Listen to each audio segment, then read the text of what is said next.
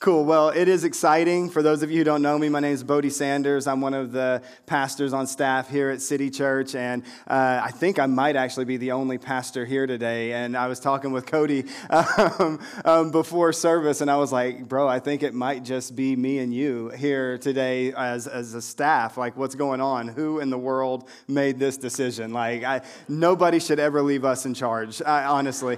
And so, but I am like really excited to continue our Love Lies series. In this series, our goal has been to show some of the holes in our cultural understanding around things like love, sex, marriage, and singleness. And it's so easy for any generation to fall into the trap of thinking that we have it all figured out, that we've advanced the ball down the field at a far superior click than any other generation before us. But that's not always true.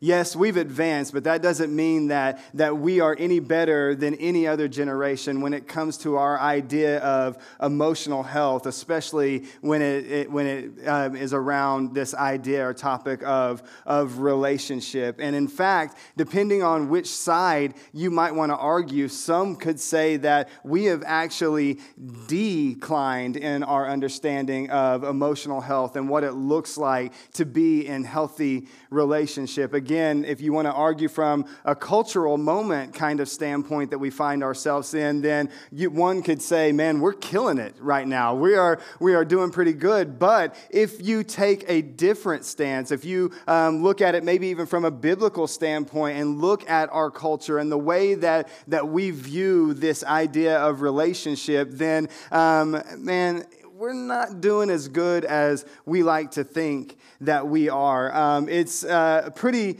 popular belief in our culture today to think that the biblical view of marriage or the biblical view of relationship or just really a biblical view of how we carry ourselves in this world could be considered restrictive. Our culture would say that a biblical view of life is a restrictive kind of life. But I feel like we've argued this point from this stage, myself and the others who get to wear this exact same face mic, and it hit me as I was thinking about this morning that too many of us wear the exact same face mic. I'm not a germaphobe, but I don't like other people's spittle this close to my mouth, right? Like, so it's just kind of gross. We need to buy some new face mics, Cody. Like, we all just need our own, okay? I know they're expensive, but we can make it happen. But any of us would argue that it's the exact opposite. In fact, God's vision for our lives is not restrictive at all. God's vision for our lives, whether it's our lives just in the world or our lives within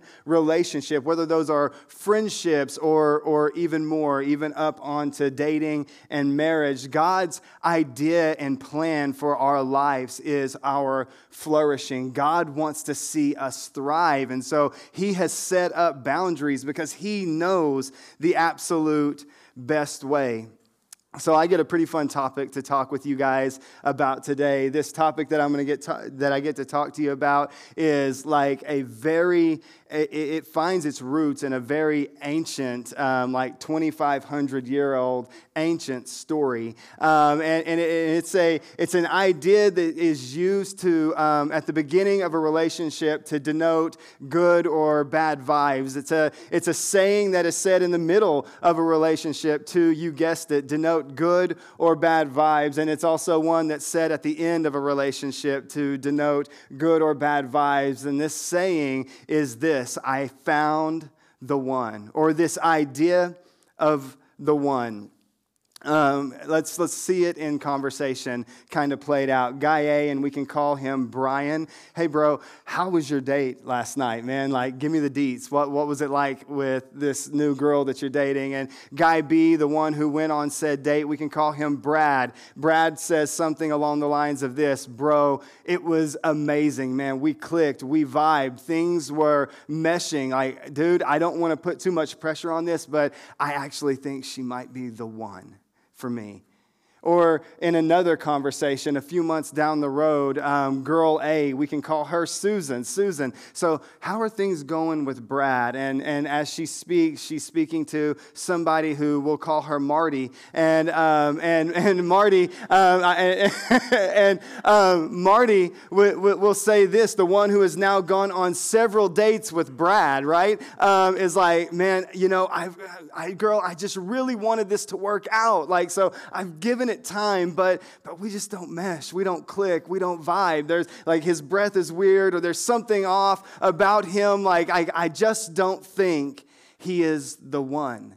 This idea of the one is an elusive idea. This one idea of the one whose roots are far surpasses the big and small screens where we find star-crossed lovers that we can't help but root for because, man, they are perfect for each other, so why can't they just get together? I want to date myself with a couple of movies from my formative years, The Notebook and Sweet Home Alabama. Anybody, like, they're great, right? Those are such great movies. In fact, I was thinking about Sweet Home Alabama. It might be my favorite of the two, but I was thinking about this movie, and I was like, I wonder if you could actually put lightning rods in sand and make glass crystals. Like, anybody want to try that with me the next time a storm comes through? Sweet, I got you, bro. We're going to talk after service. All right, but no, this idea of these two people who are going through life seemingly fine, but really in reality, what they want us to believe is that at a deep soul level, they are hopelessly lost until they find that missing piece, that other one that can complete them, if you will. This idea of the one, though it seems innocent, and if I'm being honest, it's kind of romantic, right? Like, the idea of the one is a little bit romantic.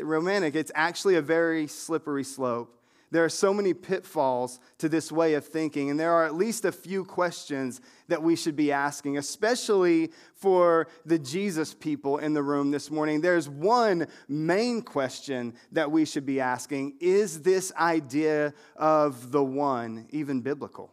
Is it even a biblical concept that we've adopted in our culture? And man, if you've based your relational theology around the idea of the one, I am so sorry to burst your bubble, but the answer to that question, is it biblical, is absolutely no.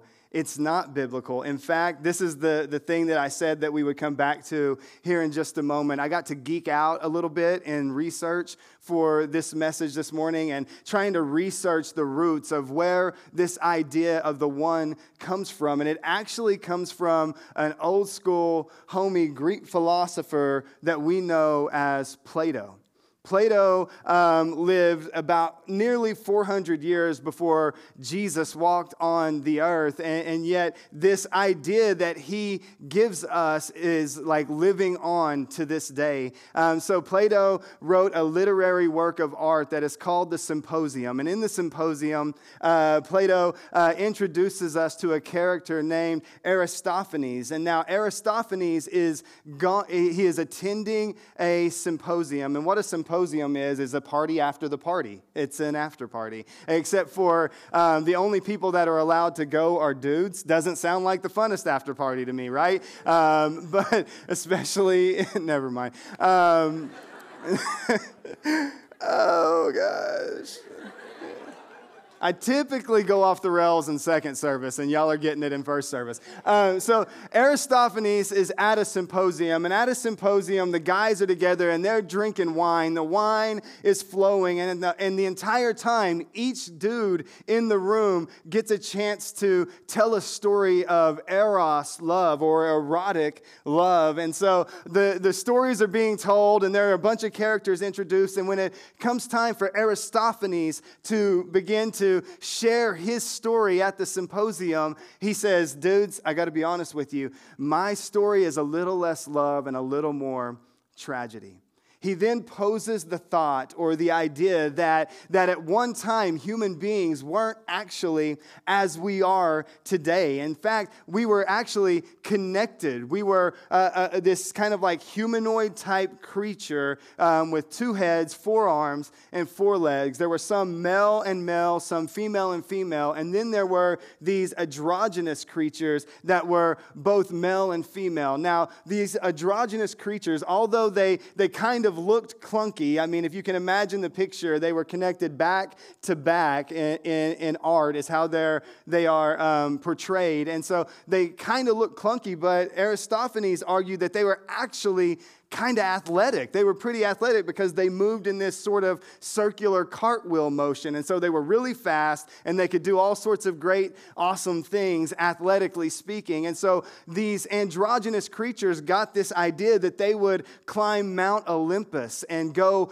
hang out with the gods for a little bit. And for some reason, apparently this upset the Greek god Zeus. And so Zeus is really mad at these androgynous creatures, and he decides that he's going to wipe them out. And then just before he sends the lightning bolt down, we've all seen Hercules, right? Like, so he's got the lightning bolts. Before he sends the lightning bolts down, he realizes, wait, if I wipe out this race, then I'll have nobody to worship me. That's a pretty awesome lowercase g God, right? Like, if I kill everybody, who's going to worship me, right? And so he then decides, like, okay, instead of killing them, here's what I'll do. I'll split them in half. And the reason for splitting them in half is I'll gain more worshipers, right? Like I immediately double the amount of people who are worshiping me. Secondly, they'll only be half as smart, half as athletic, half as this, and so we won't have to worry about them trying to get up the mountain any longer. And secondly, for us, what are we left with at this moment? And Aristophanes argues that now the gods can go about doing their business because these once androgynous connected individuals are now left to spend the rest of their lives searching for their other half, their one that completes them. And so in our searching, the gods can just do whatever they want. And here's the thing, guys, with this entire story, it was actually meant to be just a joke. Just a joke, a form of comedy, if not some tragic form of comedy. And yet, over the centuries, what happens is it nearly becomes doctrinal for so many of us because of the human condition for us to adopt story and make it our own. And so this idea of the one is absolutely not biblical. I want to take a moment just for a few minutes to address a couple of different relationships in the room. I want to talk for a minute to those who are in the room who are in the dating game. Now, my wife and I have shared from this stage many times now. For those of you who don't know my wife, it's Pastor Rachel. My wife and I have shared from this stage many times that we were babies when we got married. I was 21, she was 19. For goodness sakes, guys, I was 17 and she was 15 when our relationship began. So for me to say that I have basically zero experience in the dating game is like the understatement of a lifetime. It's the absolute understatement of a lifetime, but I do have family members and friends that I have watched who are in the dating game, and I have had the opportunity to pastor singles who are longing to not be single. And so I guess you could say that secondhand knowledge on a subject is better than absolutely no knowledge whatsoever. And so for a moment, I want to share with those of you who are in a dating relationship a couple of tips or thoughts, some things that I might say to you. If you're in a dating relationship, number one, don't make it too difficult on the other. Don't make it too difficult on the other. Oftentimes, because we've been conditioned by the culture around us, we tend to set impossibly high standards. This is at least partially to do with our boy Plato and his character Aristophanes and their idea of the one or the missing piece. And I'm not setting up here and telling you not to have standards. In fact, I think that myself and the others who get to share the face mic, the ones who set up here on a weekly basis, would tell you, yes, have standards when it comes to dating. But also don't be stupid. don't be stupid about it because of point number 2. And we'll exhaust a few more thoughts. In point number 2, we need to realize our own inadequacy. You need to realize your own inadequacy. Brother and sister, I don't want you to take offense to this, but you ain't perfect. You're not even close. I love you enough to tell you that. You are not even close to perfect. And if you aren't perfect, how in the actual heck can you expect somebody else to be? Don't let Plato and Aristophanes rob you of something great because you're waiting for the other perfect half to make you whole. There's just literally no such thing as this. Again, it was a joke. You aren't perfect. No one's perfect. Tim Keller, in his book, The Meaning of Marriage, speaks on John Tierney's classic humor article, Picky, Picky, Picky, as saying this: after scanning the extraordinarily unrealistic personal ads where the kinds of partners wanted almost never really exist, Tierney decided that young adults were increasingly afflicted with what he called the flaw-matic. It's an inner voice, a little wiring device inside of the brain that instantly spots a fatal flaw in any potential mate. Tierney offers a few reasons for this device, but more often than not, he concluded this device gives us an excuse to stay alone and therefore safe. This flaw-matic is more prevalent in our lives than we may even know. We build up guardrails and barriers around our true self to thwart the advances of someone possibly great, all in the name of self-preservation. And basically what they are saying is we've put up walls against vulnerability because that word alone scares the crap out of us. Yet, opening up and being fully known in a relationship is one of the best ways to move any relationship forward, friendship or otherwise. It doesn't matter. Yet our culture would tell you that this is exactly what you're supposed to do. Kick the tires, spend countless hours and endless emotional trauma test driving until you find the most compatible person to stick it out with, or at least long enough for a more compatible person to come along. Singles who are actually searching in this room or looking with the intent of marriage, don't make it too difficult. Realize that you aren't perfect, that nobody is perfect, and then have just boatloads of grace for the people around you. And pray to God that they have boatloads of grace for you, because we all need a little bit of grace from one another. Marrieds in the room, I don't really need to talk to you. You're good. That's a lie. I have more than 30 to 65 minutes of things to say to you, but we'll start with this one. Don't buy the lie. If you're married in this room today, don't buy the lie. Yeah, you fell head over heels and eros love with that person, but a few years in or a whole lot of years in, it's getting tough, and that passionate eros love has kind of faded. He's a bit more pudgy now. Right? And so, like, what is this? We've had a couple of kids, and now she's just emotionally not the same any longer, right? Like, we've all experienced some of this, but it's excuse after excuse after excuse. And before long, it's not too difficult a task for the lie to creep in that says maybe they aren't the one. Maybe they aren't the one and I missed it, and if I don't course correct my mistake, I will be unhappy for the rest of my life. But here's the reality. To jump straight to the punchline of this message today, and if you want to get up and leave after this, that's fine, because this is the point of the message. There is no right person. There's no right person. Duke University ethics professor Stanley Hauerwas famously made this point.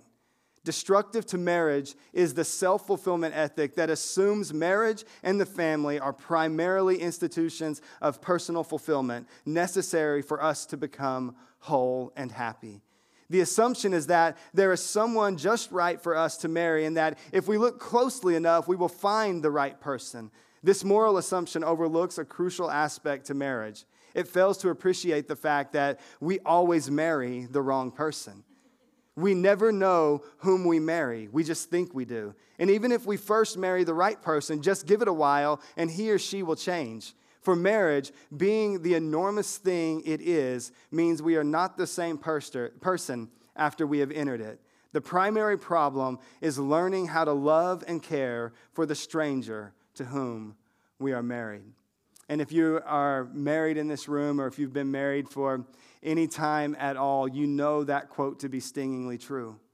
The proximity of marriage is like a mirror to our flaws. And in every season of life, we are changing and growing and not staying the same. And we shouldn't want to stay the same, right? Like we should want to grow. We should want to change. But what happens so often with growth and change is pain comes in growth and change. And if we don't allow that pain to form us more into Christ and use our spouse as a mirror, then it is going to be very easy for us to say, I got to check out of this. I didn't sign up for this. You aren't the person for me.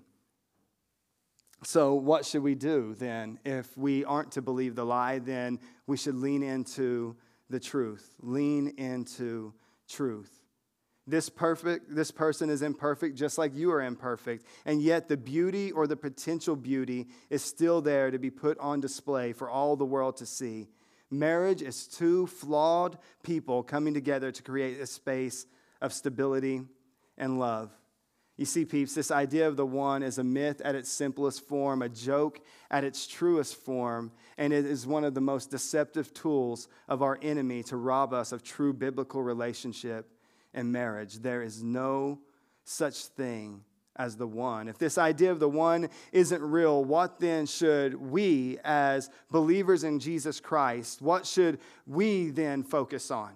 If there's not an actual right person for me out there, then what should I actually be focused on then?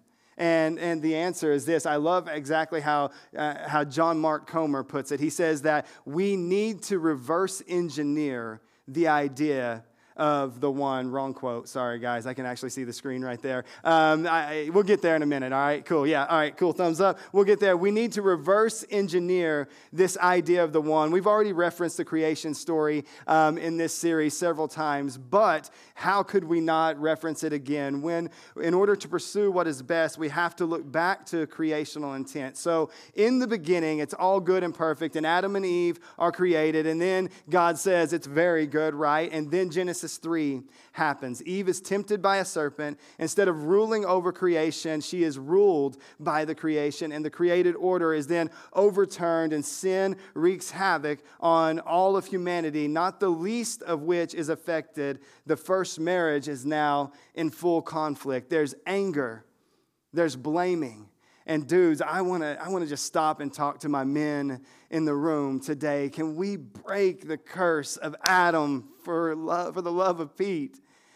Adam was there with Eve in the garden as the serpent tempted her, man. And when God comes and he looks for Adam and Adam is hiding, he says, "What did you do?"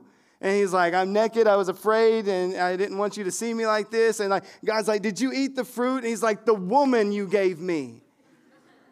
She made me eat the fruit." Man, quit blaming, bro. You were there. Guys, can we grow up in relationship? Like boys, it's time to become men, right? Like grow up just a little bit. Stop blaming your spouse for you. And wives, similarly. Like, let's grow up and stop blaming the other, but instead let's work together to make our marriage all that God wants it to be. So in the first marriage, there's anger, blaming, distance, regret, and so goes the story. This is now a part of what happens in basically all relationships. We all suffer from the garden tragedy, but there's good news. Jesus' agenda is to fix it. Through Jesus, as we read in the opening lines of the book of John, these opening lines are intended to be a sort of echo of the opening lines of the Bible and the creation story. We are being made new. John 1, verses 1 through 5 say, "In the beginning was the Word, and the Word was with God, and the Word was God. He was with God in the beginning. Through him all things were made. Without him nothing was made that has been made. In him was life, and that life was the light of all mankind. That light shines in the darkness, and the darkness has not overcome it." John is saying that a new creation is coming to birth in and through the Word, and his name is Jesus. This idea of new creation, but as we know, the creation process, right, it takes time. This idea of creation takes time inside of us. Paul speaks to this idea of new creation several times in the New Testament. 2 Corinthians 5:17. Therefore, if anyone is in Christ, the new creation has come. The old has gone. The new is here. If you are a follower of Jesus in the room today, you are a new creation. The old is gone. The new has come. You were made in the image of God. Sin fractured that image, but it's still there. And the Spirit of Jesus is at work in your life, recreating you moment by moment, day by day. As Paul would say, from one degree of glory to the next. Paul also said in 2 Corinthians chapter 4, inwardly we are being renewed day by day. This is what theologians call sanctification in our lives. And don't let that big word scare you. It's just the creative process of our Creator. The new creation process. And we are being remade into who we were always meant to be. The real me, the real you. To God, our identity is rooted in who we are becoming, not in what we have done or who we are now, but in who we are becoming, into who we were always created to be. John Mark Comer says this, and now we can pull up the quote.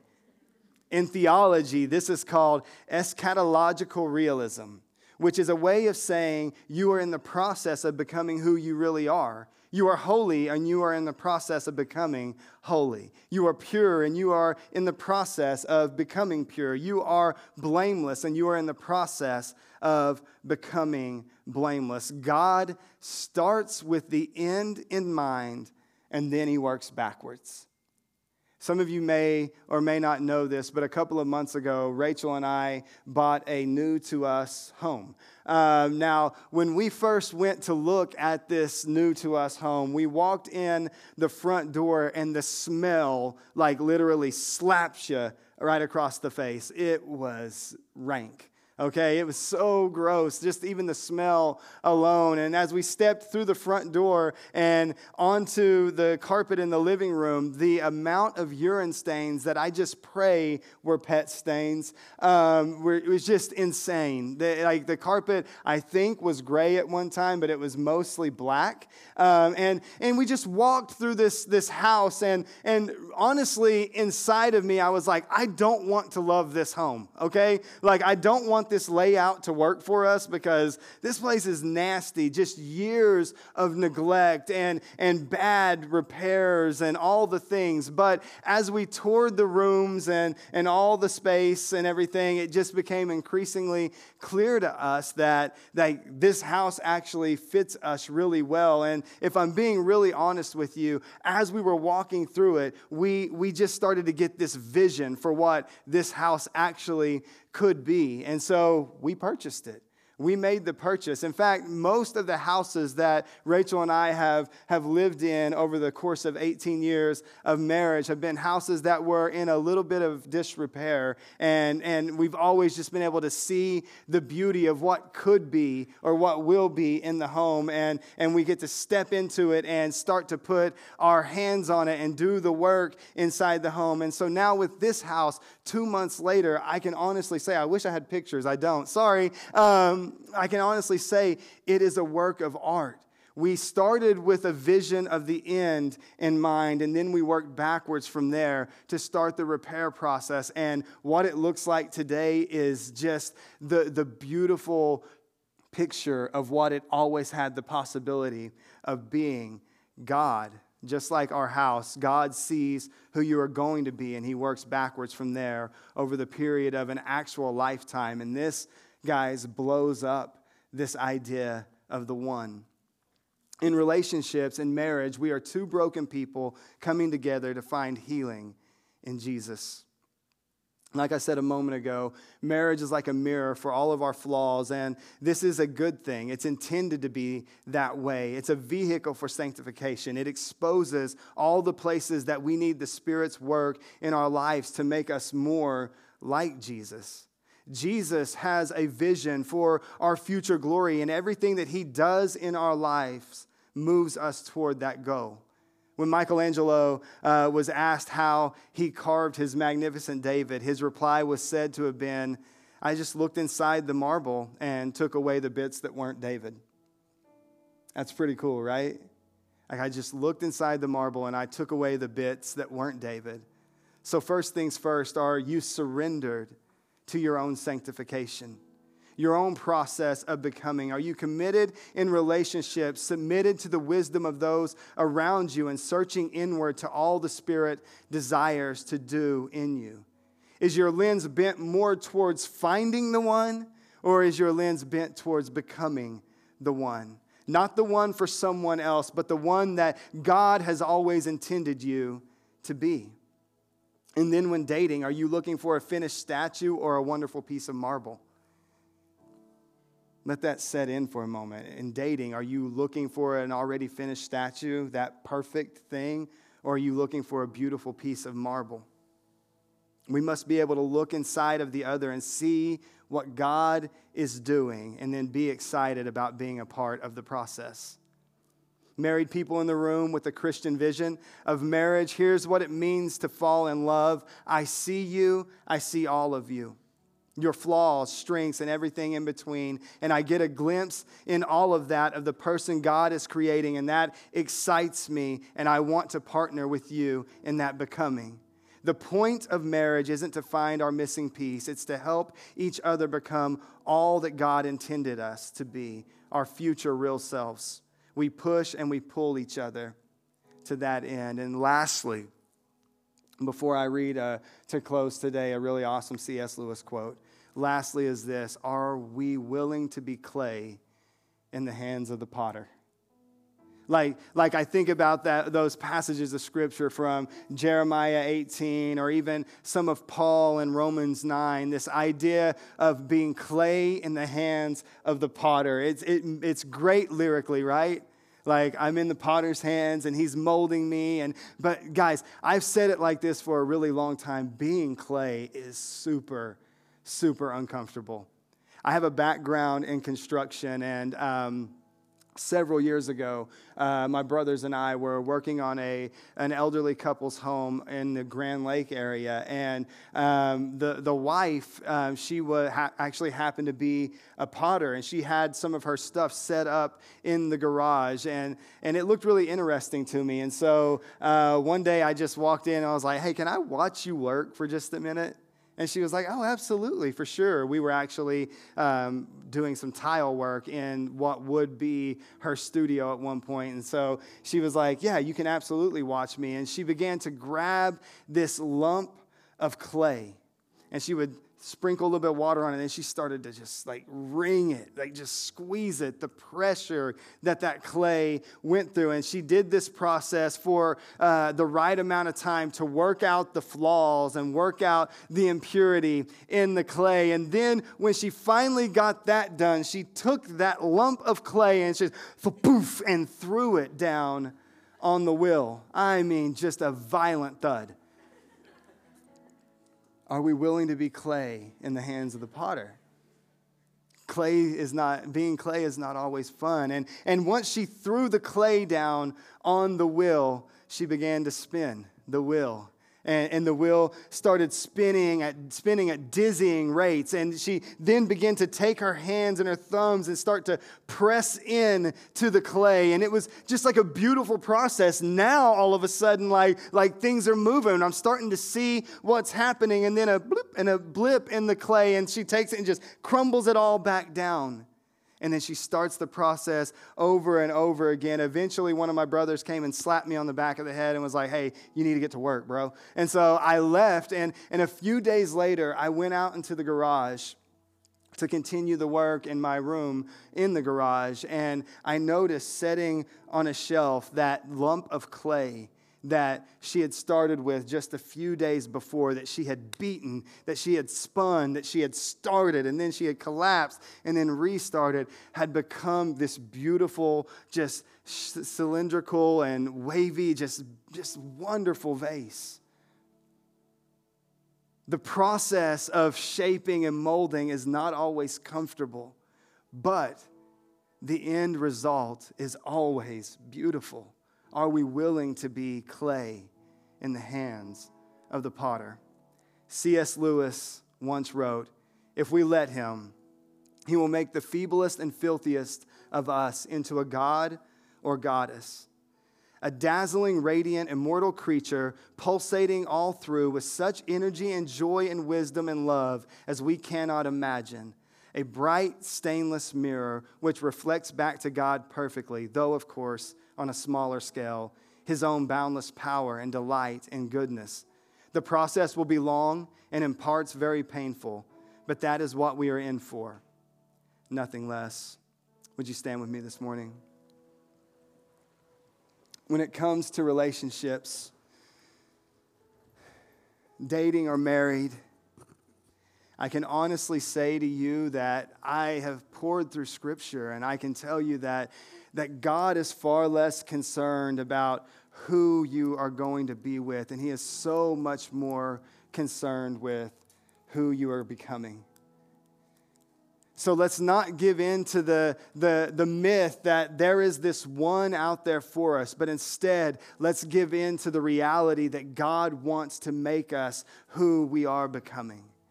Make us the one that he has always desired us to be, shaped and formed into the image of Jesus Christ. You guys probably received your communion elements when you came in. This is something that we do each and every week. We go back to the table to remember what our Lord and Savior has done for us. And as I think about communion and I think about this idea of sanctification, this idea of daily becoming more and more like Jesus Christ, Jesus Christ laid down his life for his bride. He laid down his life for the other. May we be more like Jesus. May it not be about us. On the night that he was betrayed, Scripture tells us that Jesus gathered in an upper room with his closest friends. And at supper time, he took the bread and he lifted that bread to heaven and he blessed it and he broke it and he passed it around the table and he said, "Take, eat. This is my body that is broken for you." And we take the body of our Lord and Savior this morning.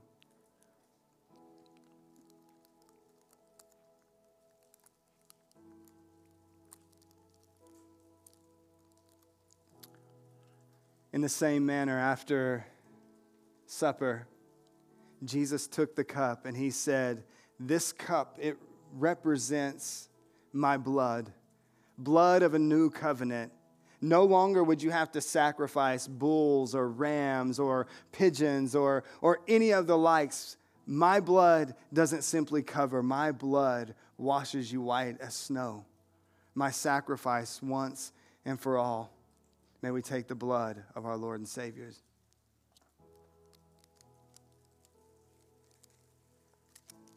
And for the next few minutes, can we just sit in a moment of worship as we remember what Jesus has done?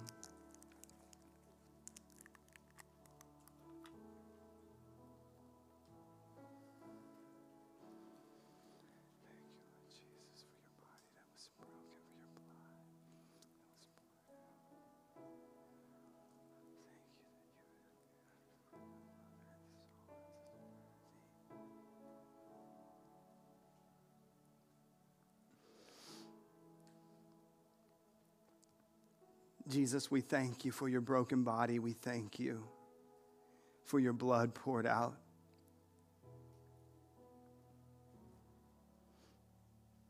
We thank you that you went to the cross on our behalf. You died the death that we deserved so that we could have life and have life in communion with our Heavenly Father.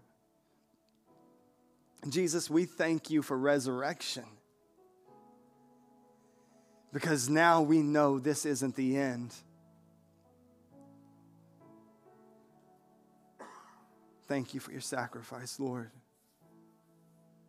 Father, I pray over each and every one of us in this room that we would not give ourselves over to myths and lies, deception, especially when it comes to this idea of the one, God. But instead, I pray that we would be willing to go through the work that you would want us to go through to constantly be becoming the one that you see us becoming.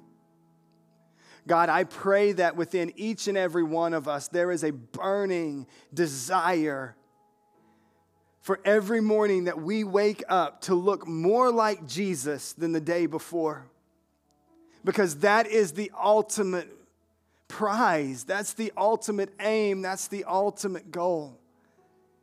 Is to look and be like Jesus in the world around us, in our relationships, whether at home or at work. God, may we be more like Jesus each and every day. Holy Spirit, this is an ask and a desire that we know even at our best of attempts, we are woefully unqualified to do. And so we need you. Holy Spirit, would you come? Would you give us the strength that we need to pursue Christ-likeness, to always be becoming the one God intended us and intends for us to become. And Jesus, we give you thanks, and it's in your precious and holy name that we pray. Amen. Amen. Hey, City Church, thank you for listening to me for a few minutes. That's all I've got for you. Just a quick reminder, Cody mentioned this during our announcement time, but on cc.guide, it's not lost on us that as we go through a series like this, Love Lies, where we are like tackling some pretty hot button issues that man, you might have questions. You might have some thoughts of your own. And so we have a resource page there.